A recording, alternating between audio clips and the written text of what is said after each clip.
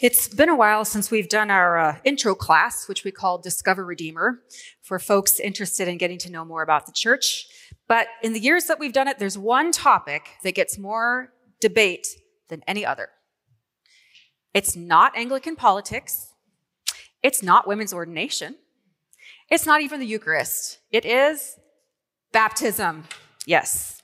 The church in general has practiced baptism in a variety of ways over the centuries, and they've fought about them all. Many of us come to Redeemer from non-denominational or free church traditions. We have very few who grew up in the Anglican church proper. And so for many of us, we grew up in traditions that practice what we call believer's baptism, right? Where adults come to faith in Christ and then they are baptized as a statement of public proclamation. I came out of that context. I grew up in First Baptist Church of Corona, California. My parents were Baptist. Their parents were Baptist. In fact, my great-great-grandfather was a Baptist preacher in Kansas. I got the credentials, I guess. I remember my baptism. I was about 7. I remember wearing a white robe, not one like this. I think it was fuzzy. I remember peeking during the prayer and hoping that my uncle, who was videotaping it, didn't catch it on camera. We had in the Baptist church a big baptismal tub up in front, as many Baptist churches do. And the background of it, like on the wall, had this picture of a beautiful flowing forest stream. I felt like I should be able to hear this. They might have even had the sound effect. Now, I can't remember that. I was dunked 3 times. Father, Son, Holy Spirit. Maybe you had a similar experience in the Baptist church or not, maybe in the lake, something that you remember.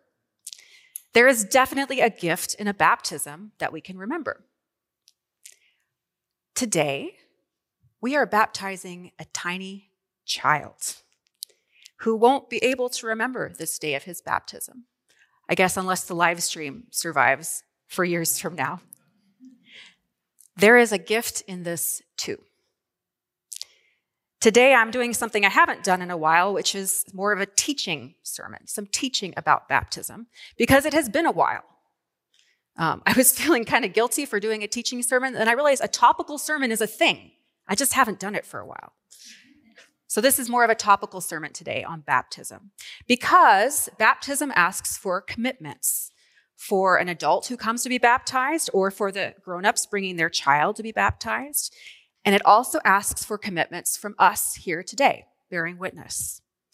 So as we prepare to make that commitment, we should probably know what we're doing. I want to answer briefly 3 questions, hopefully briefly, 3 questions for us this morning. First, what does the Bible have to say about baptism? Second, how do Anglicans think about baptism? And then, of course, 3, what about infants? As you can imagine, each of these is many books worth. So I probably will not answer all of your questions, but I hope give you at least enough of a taste to think about. I benefited this week from Scott McKnight's book on baptism, and we also tend to recommend the book, The Water That Divides by Donald Bridge, if you are interested in learning more. So first, what does the Bible have to say about baptism? It's a big topic. We can't cover it all. But a few handholds for us today. First, Scripture talks about baptism as a necessary step of discipleship, not optional. It's a command from Jesus. Think about that. In the Great Commission, Matthew 28, Jesus is about to ascend to the Father. He gives the disciples last-minute instructions and tells them and us, go and make disciples of all nations, baptizing them in the name of the Father and the Son and the Holy Spirit, and teaching them to obey everything I've commanded you. So Jesus talks about discipleship as baptism and teaching. Baptism is the faithful response to hearing and believing the good news. If you have your Bible and you want to have it open today, Acts 2 would be a good spot. I'm going to refer to it a few different times. We've been hearing about Peter's Pentecost sermon in Acts 2. Right before our section today, the people have heard his big gospel proclamation, his big sermon, and they are cut to the heart.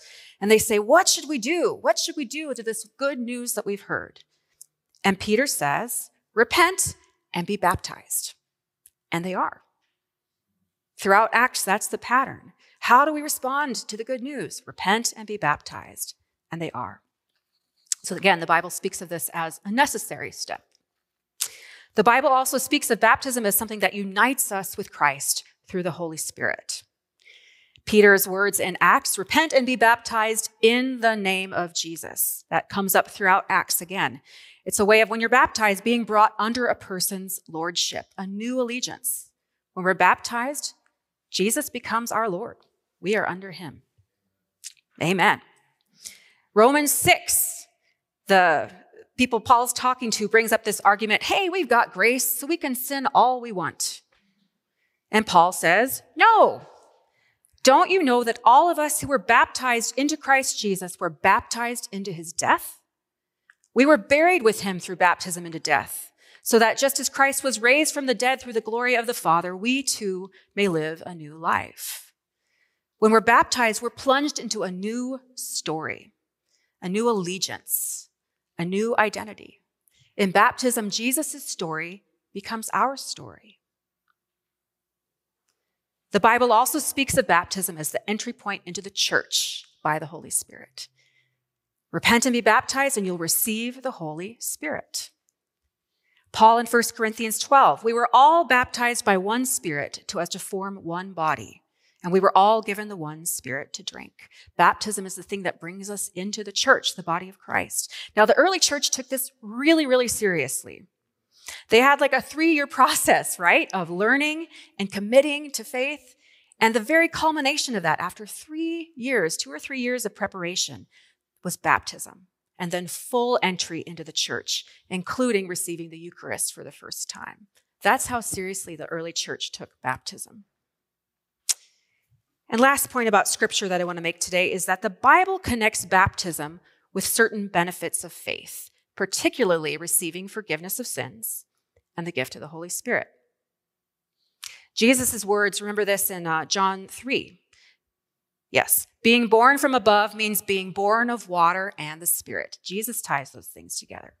Peter in Acts 2 says, repent and be baptized, every one of you, in the name of Jesus Christ for the forgiveness of your sins, and you'll receive the gift of the Holy Spirit. 1 Peter 3 pushes us even a little further. And this water, he's talking about the Noah coming through the flood. This water symbolizes baptism that now saves you also. Not the removal of dirt from the body, but the pledge of a clear conscience towards God. It saves you by the resurrection of Jesus Christ. Titus 3:5. He saved us not because of righteous things we'd done, but because of his mercy. He saved us through the washing of rebirth and renewal by the Holy Spirit. How many are feeling a little uncomfortable right now?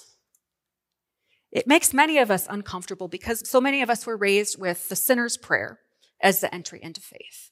And Scripture talks more about baptism than that. I'm not knocking the sinner's prayer. I've prayed it. I'm trying to think. I probably will encourage my kids to pray it. That's the next question. Anyway, it's not in my notes. Scripture connects baptism and redemption much more closely, although always in the context of repentance and faith. I see some other parents thinking about that now. Connects baptism and repentance, always in the context of repentance and faith. Baptism is a response of faith to what God has already done.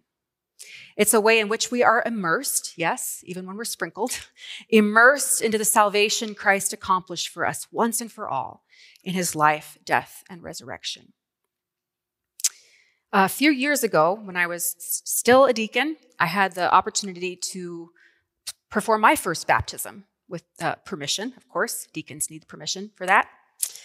It was the child of one of our Rwanda missioners, Breyer. And that got me thinking about baptism in a new way. As I was thinking, what shall I say about this person's child being baptized? I started to think a little bit about baptism as a passport. Our missioners and their families, as you know, in Rwanda, are U.S. citizens. They're living abroad in a foreign land. Their passport is essential for them to be able to live and serve abroad as they do. It represents that wherever they live, their citizenship is rooted elsewhere. It marks their home identity, and it gives them the benefits of U.S. citizenship no matter where they end up in the world. Baptism is a little bit like that for us. When we are baptized, we become citizens of the kingdom. We're tasked with learning how to live as a kingdom citizen. What are the laws of the kingdom? even as we live in a land that sometimes works against that citizenship. And we inherit the benefits of a child of the kingdom. In our baptism, we belong to the kingdom of God. And then we have the responsibility of living that out. So when we say to one another, remember your baptism, we say, remember your identity.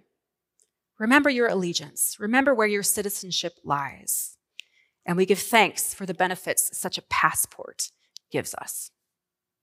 Now, I haven't read that in any theology book, so Felipe can tell me later whether anyway, passport. So that's a big flyover of scripture and more could be said.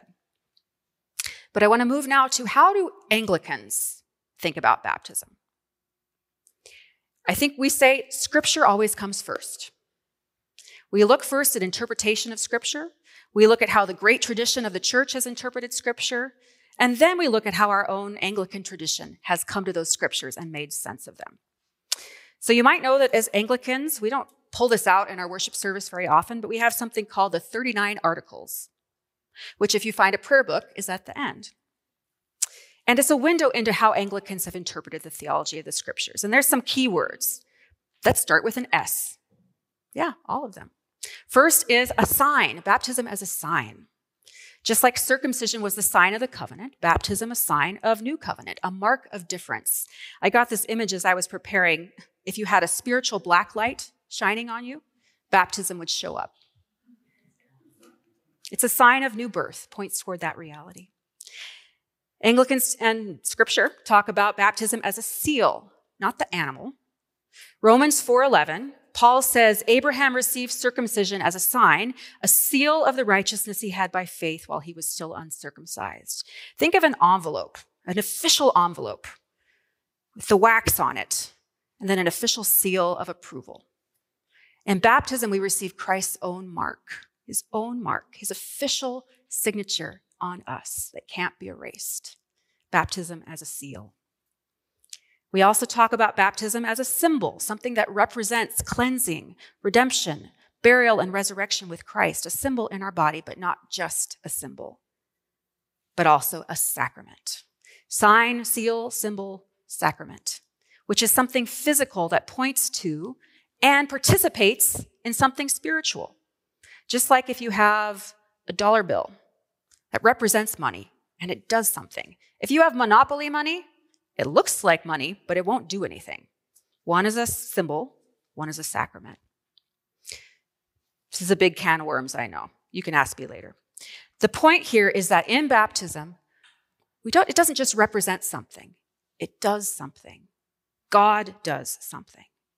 There is real grace, real gift, real love in this act. This is a mystery. I was thinking about the sacraments, and I was thinking about how when we eat food, I don't have to sit there and think, okay, food, nourish my body. We eat it, it works, it nourishes us.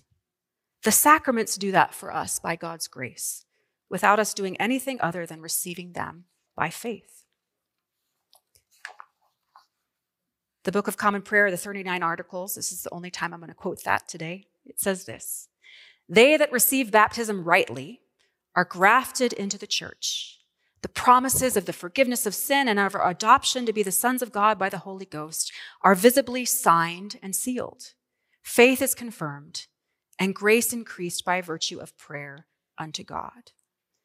So baptism points to something and does something all at once, but it's God who does it, not me, the priest, not the water in and of itself, not the person receiving it. Although, notice that article still talks about receiving baptism rightly and grace increasing through prayer to God. We have a participation in it too, through faith. So speaking of faith, what about infants? We have talked about baptism as a response of faith, a sign of new life and birth, of union with Christ, tied closely with repentance and forgiveness of sins. How can Oscar do that? I'm going to give us a little more scripture and one more key word that also starts with S. First, scripture. Again, big conversation. But I want to point us beyond any one particular text to a theme of scripture, which is the theme of the household of faith. Here in the US, faith is often a very individual thing for us, but Scripture points us toward the opposite. It points us toward a family of faith, the body of Christ, the people of Israel. The Old Testament covenant, as we've talked about, had a sign and seal of circumcision.